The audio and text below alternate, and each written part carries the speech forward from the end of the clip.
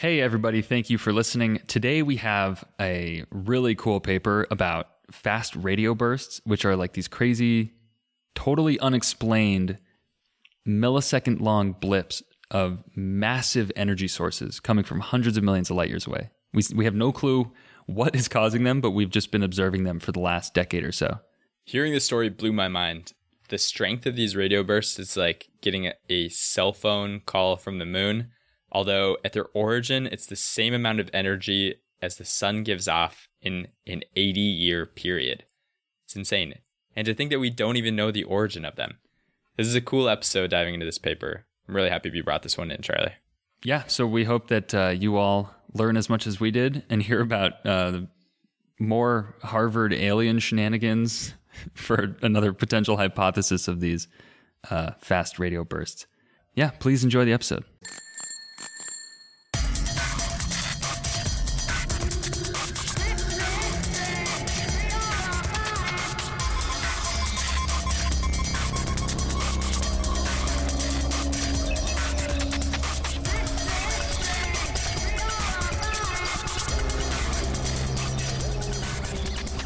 Hello and welcome to Paper Boys, the podcast where we unravel the research papers behind the latest major headlines in science. I am your host, as always, Charlie, and I'm here with James. Charlie, happy to be here, as I am every single week. I know. I'm starting to really miss you, James. It's hard being all the way down here in California. Yeah, 6 weeks, man. Yeah. Another 4 weeks and then, well, I guess it won't make a difference to the listeners. They don't really know the difference, but we'll be in the same room. It'll have a different energy. Though it's an energy they can feel on air. Yes. They'll hear us hugging during the podcast. Yeah, all the physical contact. That's all we do. If you were wondering, we just hug the whole podcast. Actually, you may not know this, but James and I record into the same mic, and we stand arm in arm with our faces about 4 inches away from each other. It's really creepy. If you sign up for the Patreon, you can actually see the video of this. Yeah, actually, speaking of that, please do check out our Patreon, patreon.com/paperboyspod. We have bonus episodes, bonus videos. This month is all about love. It's about 36 questions. Month of love. You can ask on your first date that will make you fall in love. I know we're past Valentine's Day already, but maybe you're going on a second date with some Valentine that you met last week. On Tinder, and you can ask them these 36 questions. So if you go there, you can see that episode. Patreon.com/paperboyspod. If you haven't already, check us out on social media at paperboyspod. Who would have guessed? Instagram and Twitter. We try to tweet out about interesting media coverage that we can't always cover on the podcast. And we've actually gotten a lot of great recommendations. So if you want to get in touch, hit us up there. That's true, yeah. The last couple of our episodes have been, this month's bonus episode and last week's episode were both listener recommended. So, yes, good choice, listeners. Good choice. And with that, Charlie, I'm peering into the shared notes, and looks like you got a space one for us this week. Oh yeah, this one was actually really cool. It's about. Have you ever heard of fast radio bursts? I've heard about them, but tell me more. If I had to describe them, I would say they are radio bursts that happen in very fast intervals, and that's all I know. Yes. From space. Deep. Okay, yeah. The deep space is kind of the important part because I don't think anyone would be all that interested. Let me start over. Charlie, no, I don't. What are fast radio bursts? Oh, well, I'm glad you asked, James. So fast radio bursts, it's this very weird, like astronomical phenomenon that has only recently been discovered. So the first ever detection of this was only in 2007.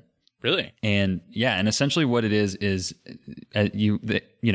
we as a species have a bunch of telescopes pointing at the sky, and we're looking for not just like optical signals. I mean, we've done plenty of episodes now where we've talked about how we have interferometric telescopes, and like the image of the black hole that they captured last year was not like it was not a visual image. It was at these frequencies that are not actually visible light. So we've got all these telescopes looking for basically just radio signals that are coming out from space.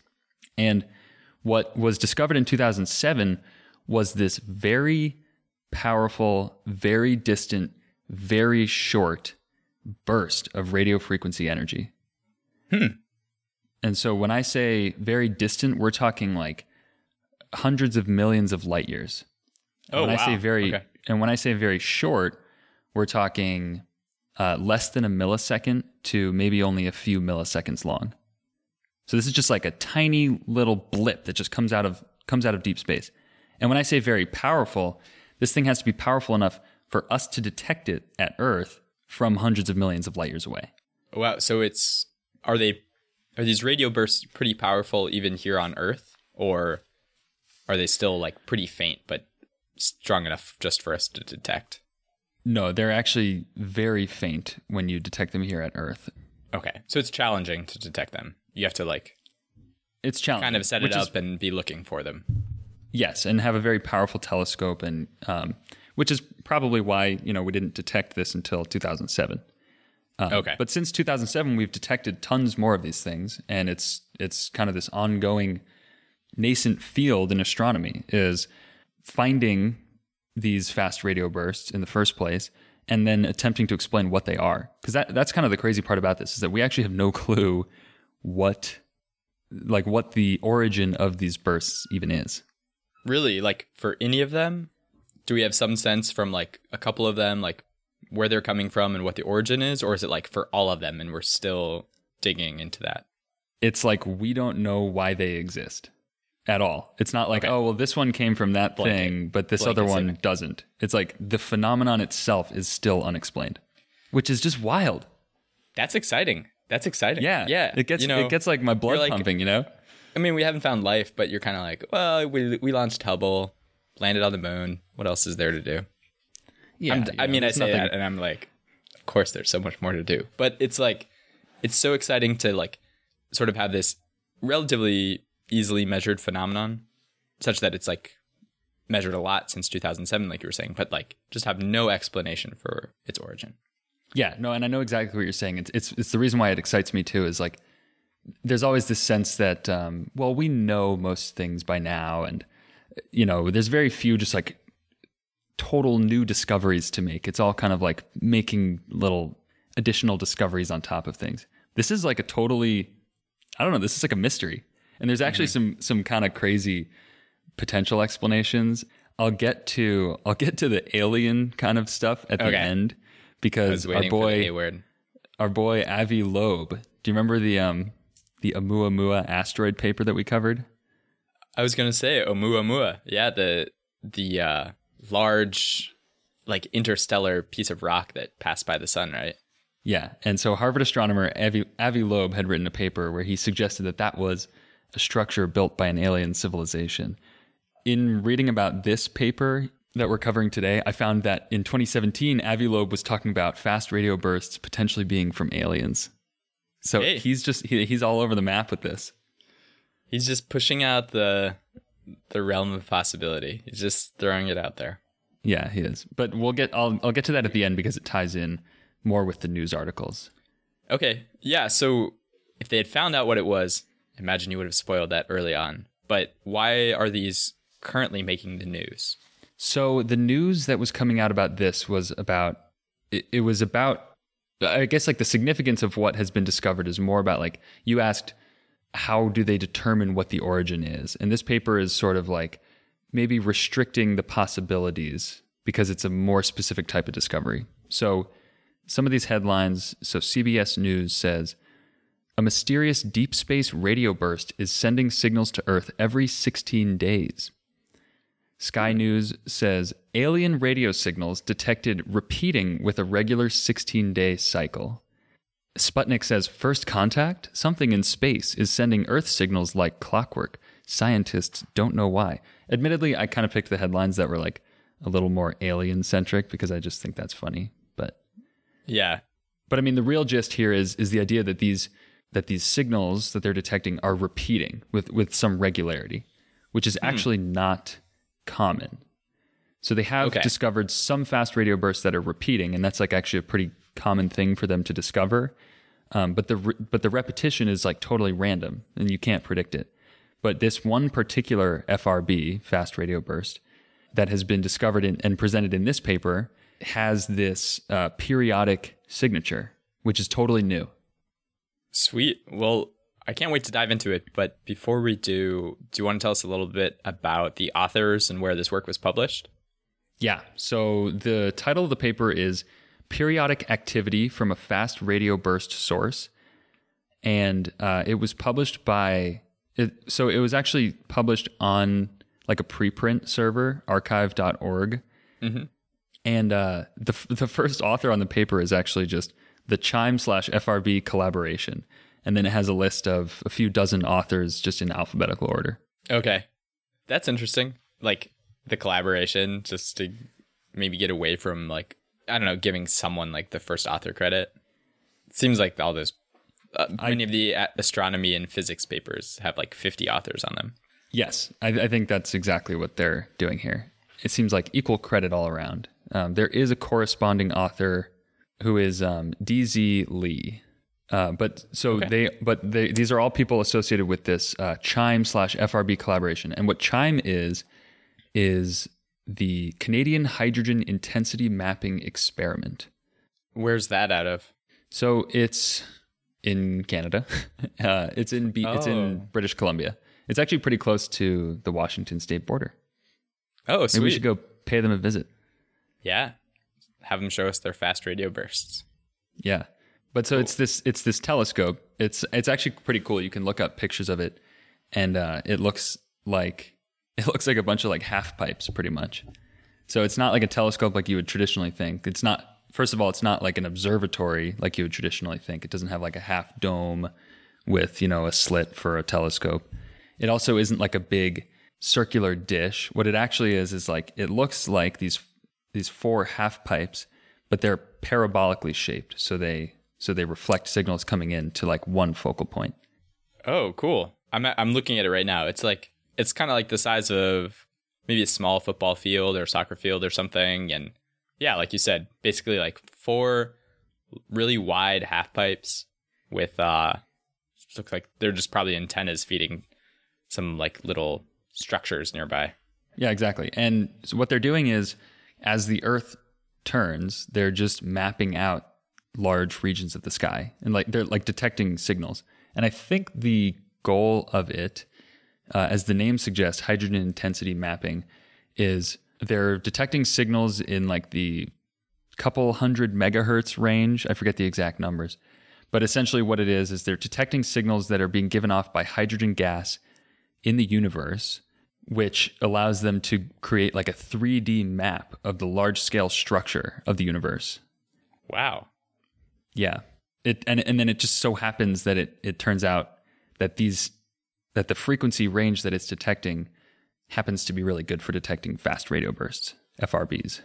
That's crazy. 400 to 800 megahertz. That's like, a lot of consumer electronics. It's like pretty close to cell phone frequency. It's like relatively low frequency. Like the very large telescope array that they use for the interferometry for imaging the black hole, that was like hundreds of gigahertz or terahertz, I believe. Really?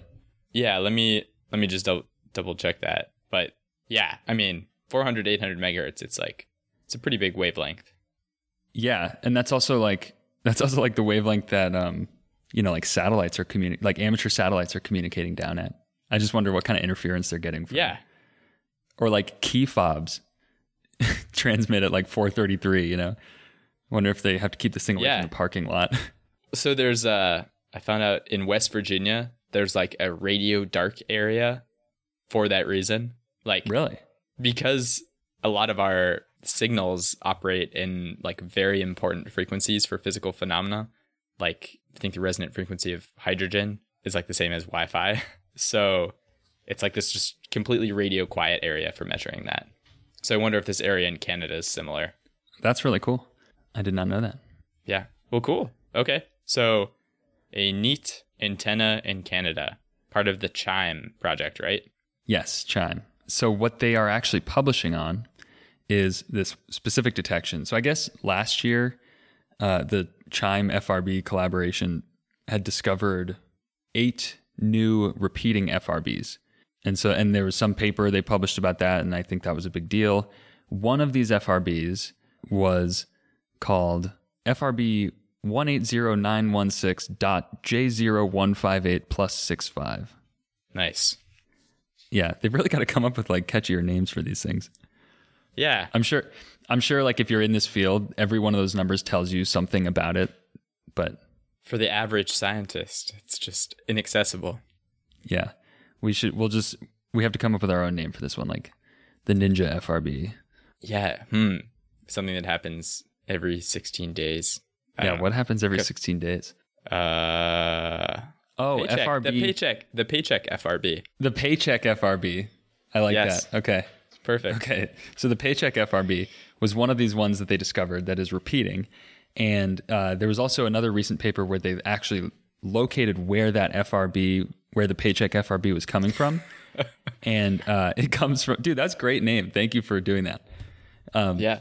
And they located it in like this particular like supernova star forming region of this massive spiral galaxy that I think was like a couple 100 million light years away. Wow. That's amazing. So they were actually able to find the origin of it, at least like on a rough astronomical scale. But is this the first time that they've been able to do that for one of these FRBs? I don't think so. I mean, I say that not out of a knowledge of the literature, but out of the fact that they don't make a big deal out of that in this paper. They just say, oh, it was recently localized to this region. Okay. So yeah, but the point is being that they know where it is. And I thought that it was cool that they could even localize it specifically enough to say it's within this particular region of this galaxy that's this far away. Mm-hmm. Because that also could help them maybe identify, if they say that it's in a star forming region, then that could help them narrow down what the cause of this FRB might be. Oh, wow. So, but anyway, that's not really that important to the paper. What is important is that they observed this specific location from September 2018 to November 2019.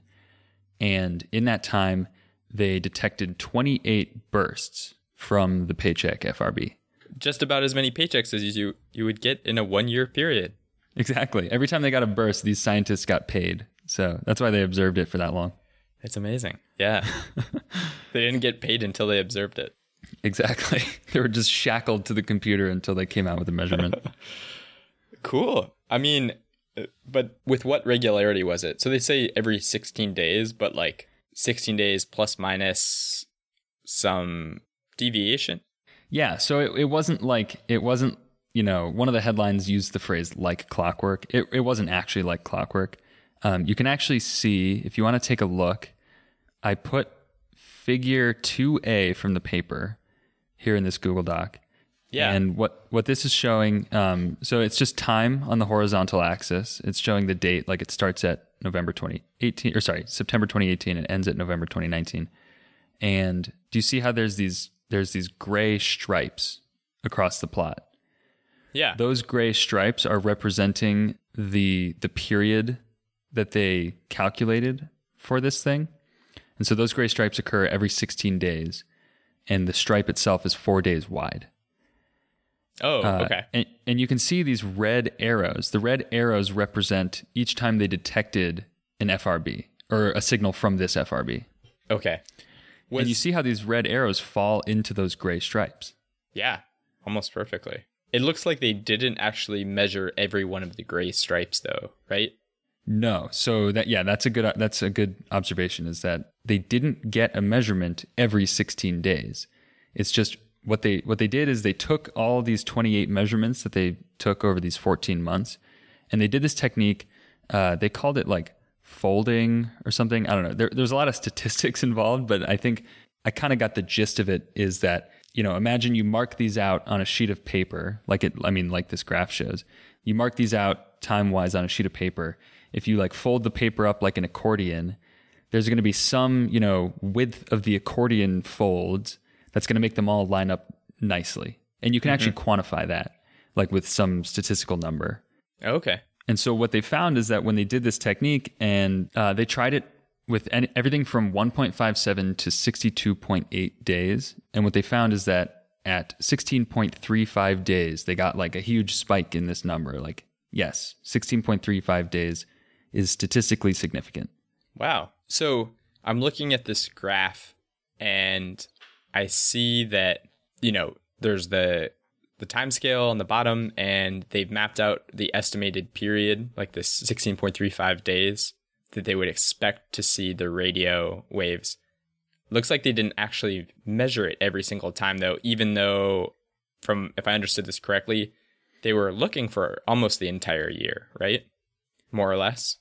Yes. So what these little black dots that you see, like pretty much spanning the entire graph, those represent times that they were observing. Okay. So there's lots of black dots spanning this whole time span, but only a handful of actual observations. And you're right that they don't come every 16 days. Like you can see, there's one that comes in the second window, and then another 2 come during the 4th window, and then another 2 come in the 5th window, and then the 6th window. But then there's also a big gap between February 2019 until May 2019, where they didn't observe any. Yeah, but it looks like, they don't just have it on all the time, all day, and they're waiting around for it. It looks like maybe they only have a limited amount of time that they can actually look and record data.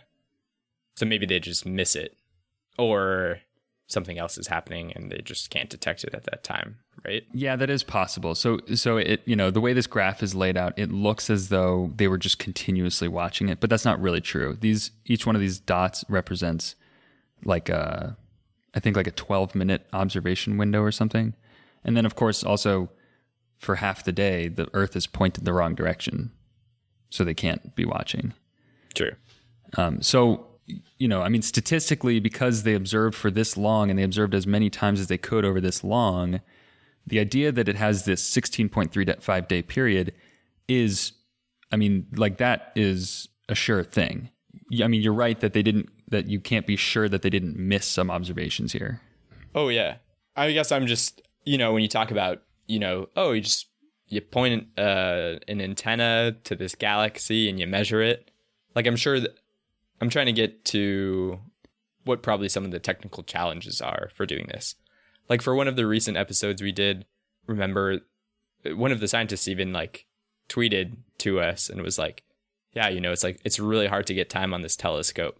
We're not the only ones who want to use it. So we have just limited time that we could do this. And I didn't know if they brought up any other constraints that they had.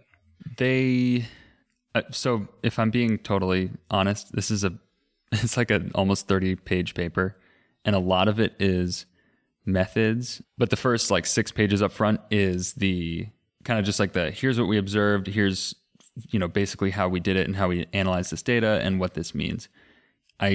Being completely honest, I didn't read through the remaining 20 pages of methods.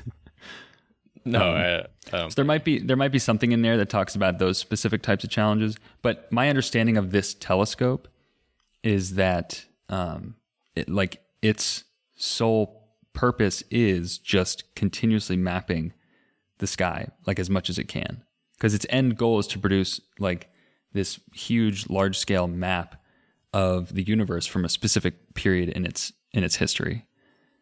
So I don't know if it's okay. I don't know if the way that this worked is that they needed to reserve time to specifically look for FRBs, or if the searching for FRBs is just a matter of data analysis on what's already being recorded. Gotcha. Okay. Cool. I have a hunch that it is the latter, though. Yeah. I'm definitely going to go in and read a little bit more about this. It's pretty cool. I didn't even know it existed so close. I know. It's really close to where we live. So it's kind of a cool thing. It's kind of like how the LIGO, the experiment that's detecting gravitational waves, is in Washington State. We could drive to it. Yeah, we'll have to check it out sometime. So one question I have looking at this graph especially, were there any other observatories or observing groups that measure these as well? So they did talk about that in the paper. They used the European Very Long Baseline Interferometry Network, EVN. And so I think that by this time they realized they knew that they were observing a periodic FRB. Mm-hmm. And so it sounds like what they did is they reached out to these other telescopes and they got time on these other telescopes to see if they could observe it using a different instrument. And so the EVN measures at a central frequency of 1.7 gigahertz as opposed to the like this 400 to 800 megahertz. Okay. And they actually did get a measurement of this FRB in the window that they expected it to be in. So that was cool. That's like to them, for them, that's like some confirmation, I guess. You're measuring it at a different frequency with a different instrument. But then they also used this other telescope called the Effelsberg telescope, which is 1.4 gigahertz. And they did not detect any bursts using that telescope. Interesting. Okay. And what I thought was interesting is that they say it's possible that they didn't measure it because they say that what it suggests is there may actually be some frequency dependence of the burst activity. So like this thing could be repeating at these certain frequencies, but not at other frequencies. Or maybe it's not even emitting at those frequencies. Oh, interesting.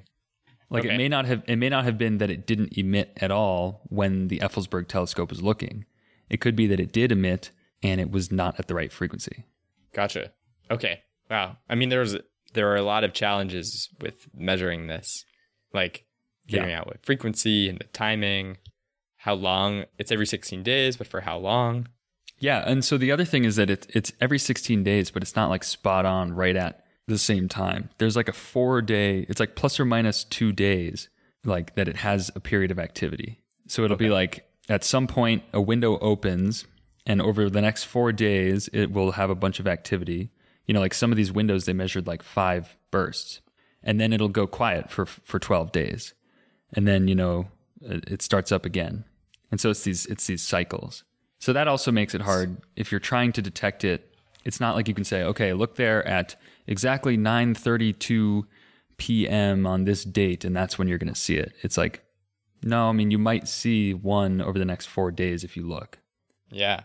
Geez. That's pretty cool, though. I mean, that seems to suggest there's sort of like not synchronization between Earth and us measuring it and this phenomenon, but like it's happening pretty regularly. There's some like sort of common overlap when these things are aligned, which, starts to ask the obvious question of like, do they have any idea of what might be happening that gives it this 16-day period?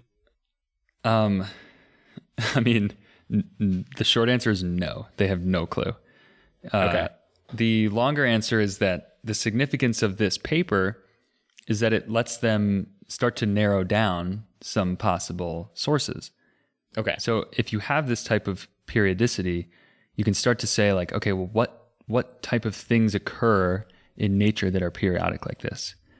So they mention a couple of potential ideas, and they don't really give too much credence to any of them. They just say, here's some possibilities. So breaking it down kind of into 2 broad categories. One is it could be coming from orbital motion. So you imagine, 2 things that are orbiting each other or something that's orbiting another thing is going to exhibit periodic motion, right? Mm-hmm. So they say, this is where it kind of got crazy, like reading about some of these. This is like, we do these like black hole papers or other astrophysics things, and I always get a little bit too excited, but they talk about like, well, first of all, because you have a measurement of this 16.35 days, you've got a constraint on the orbital period, which means, okay, well, if we know these things have to be this energetic, then they're probably a certain size. So that puts a constraint on the mass of whatever it is that they're orbiting.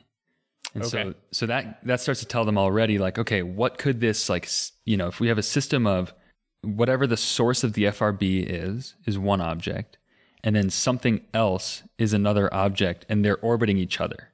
And they talk about like this thing called a Black Widow binary system, which has, dude, the names are so cool. It's so awesome.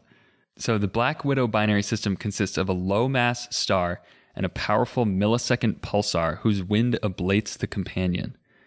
So like imagine you have like imagine in our solar system if there was like a pulsar, just like that was like another planet just like whipping around. I mean, we would be dead. We wouldn't be here to see it if that was the case. But for people who aren't familiar with pulsars, would you mind just quickly explaining what that is? I feel like that's one of those astronomical terms that like is thrown around so much in technical jargon, but Yes. If you give me just 1 second to look on Wikipedia, I can tell you. So it's a highly magnetized rotating neutron star that emits beams of electromagnetic radiation out of its magnetic poles. So like the reason why we care about pulsars is that because they're emitting this very strong radiation, and they spin at like a very regular interval, or that radiation passes us at very regular intervals. It's like super predictable. We actually use them as like interstellar timers. It's like a lighthouse.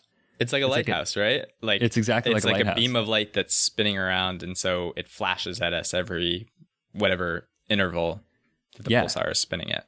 Yeah, and I think that like they actually use these for like deep space navigation. Really? I think that we talked about that for the Insight landing episode. Oh, wow. Throwback. Yeah. Check that one out. That was a good episode.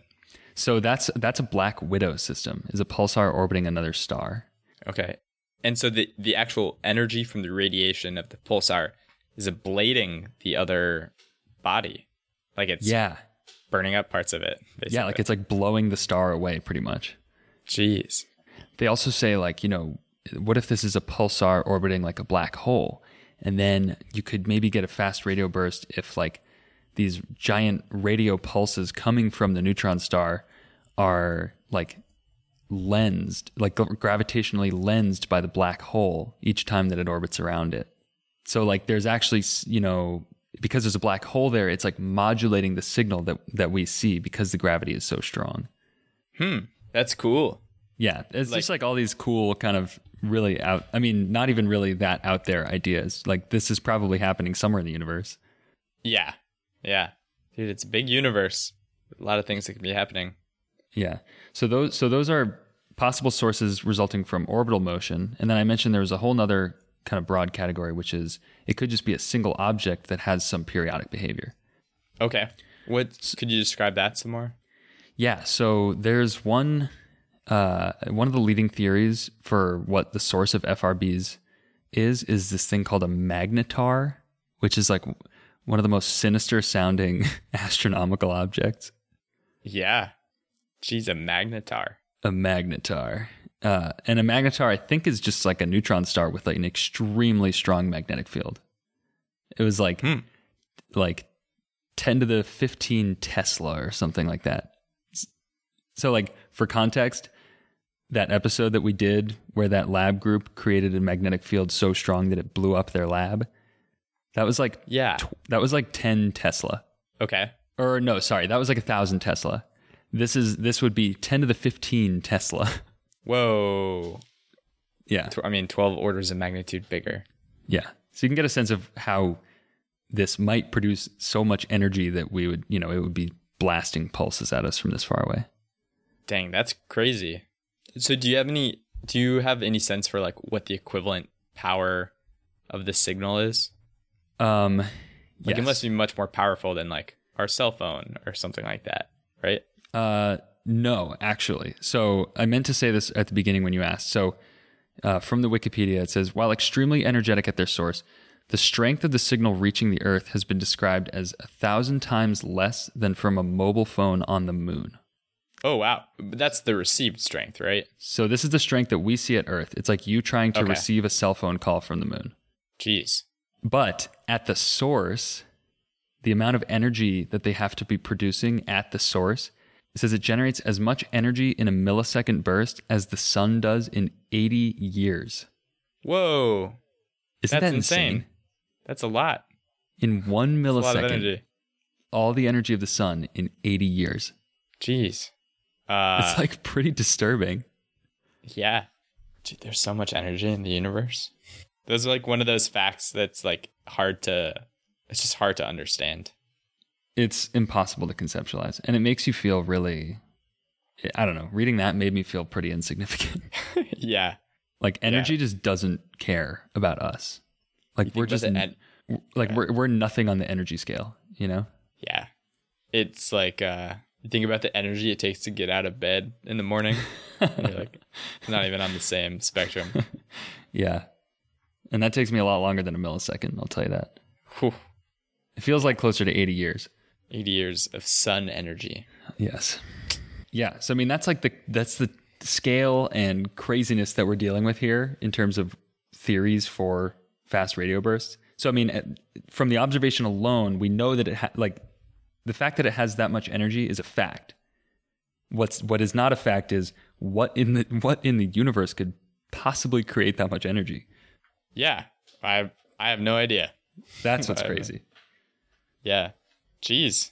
And they still don't know. No, they still don't know. So I'm sure that I'm sure that in a few years or maybe a few decades, we'll be doing a Paper Boys episode about the discovery of the source of fast radio bursts. I cannot wait. Already looking forward to the episode. Just need some go-getter PhD student to come around and solve the mystery. Yeah. So do you want to hear what Avi Loeb's hypothesis is for the source of fast radio bursts? Yeah, absolutely. So the Sky News article that I mentioned at the beginning was the one that actually turned me onto this. I guess in 2017, Avi Loeb, who is, I think, the chair of the Harvard astrophysics department, he says that, or rather, he proposes that it is possible that FRBs are leakage from planet-sized alien transmitters whose purpose would be to beam energy out to light sails, much like how he thought Oumuamua was a light sail. Dude. So you'd have these alien civilizations who constructed these light sails for interstellar travel, and then they constructed they go through in this paper, he and his co-author, they go through and they calculate, well, if this was artificial, what would it take to create this signal? And they calculate that to generate that burst of energy would require something that's twice the size of the Earth. And it would be so much energy that if just firing it would vaporize the very object itself. Really? Yeah. Dude. So wait, is he an author on this paper? On the paper that we covered for the episode? Yeah. No. So this was a paper from 2017 that he and another Harvard astronomer wrote. Oh, okay. Sorry. For these fast radio bursts. Yes. So they said, and again, it was kind of like the Oumuamua paper. They weren't saying this is an alien signal. They were saying, if it's an alien signal, what would it take? Okay. But then he goes and I think he knows what he's doing. I think he goes there. Yeah. He says these things so that the news comes to him and says, "Wait a second," and then he's going I'm not saying it's aliens, but I'm not saying it's not aliens. If it were, dude, he gets into that. I'm not. All right, I'm gonna play his game. It gets into that gray area of I didn't do it, but if I did.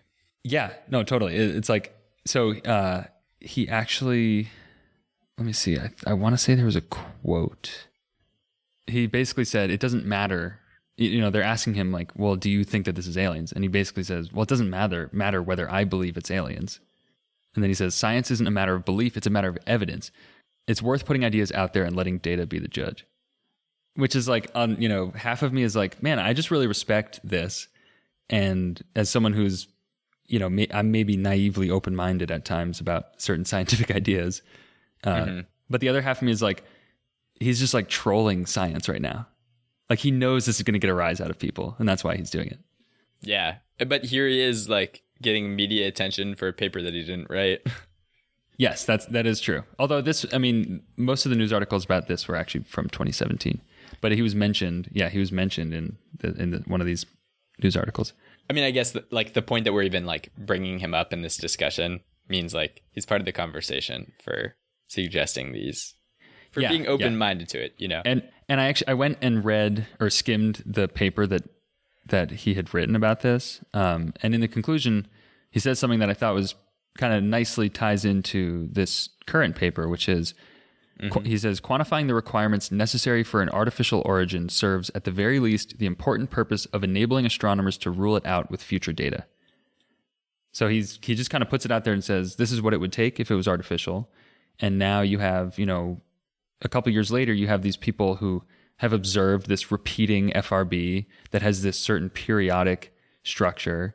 And you can already see how they've written into their paper, okay, well, because it's periodic, we can start ruling out certain things. Yeah. So, like eventually there will be the paper that says, well, we observed this thing, which means that it's obviously not artificial. I don't know what that's going to be, but. Yes. I got you. Or maybe they say it is artificial. I don't know. I don't want to rule it out either. Cue the spooky music. Yeah. I want to believe. Well, cool. Yeah. Maybe someday.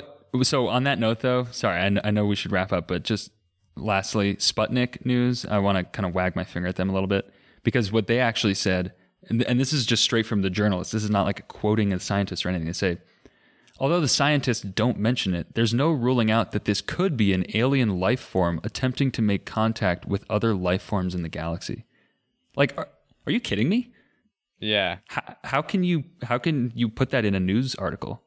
Yeah. Do you know anything about Sputnik in general? Is it like generally a good sport? I don't know anything. Oh, I thought you did, and you were saying like, "Oh, Charlie, don't you know about Sputnik?" No, I wasn't like reprimanding you. No, but they come up all the time when I'm looking for news articles on the papers that we cover. So like, does it matter what I know about them? Like, if they're a popular news site that people are getting their news from, then that's bad. Like, they straight up say, like, complete conjecture here. They just say, well, there's no ruling out that this is an alien signal. The authors don't say anything of the sort in the paper, but we can't rule it out. It's like, according to who? You? Like, you, random journalist who has not done any of this research? Are you kidding me? Yeah, it's not exactly the best scientific reporting. Yeah. It's no paper actually boys. Kind of made me mad. Yeah, it's like, it's misleading. It goes against the science. It totally does. And it even admits itself that it's going against the science. It's like just bald-faced. Yeah. Anyway, man, that's the paper. There's my rage for the day. Nice. Well, thanks for bringing this one in. I learned a lot. I appreciate it. Keep my eyes open for some fast radio bursts. Yeah, you'll have to look quickly. Or look every time you get your paycheck is when you can look. Yeah. That's how you'll know. See the deposit, look up at the sky, feel that small little cell phone communication from the moon. Yeah, that warm bath of sun explosion. The warm bath of fast radio bursts. Cool. And the paper is open access, so because it's published on that preprint server, archive.org. So we'll put that on the website, paperboyspodcast.com, and it'll be linked on our Twitter and our Instagram, so you can get to it through there. It's a pretty cool read. It's fairly technical, so I don't know that I would say devote all your time to it, but I would check it out just for the figures. Yeah, definitely. Well, thanks for bringing that one in. Hope you guys all enjoyed it. And as always, we hope you join us next week for another exciting edition of Paper Boys. Thanks for listening.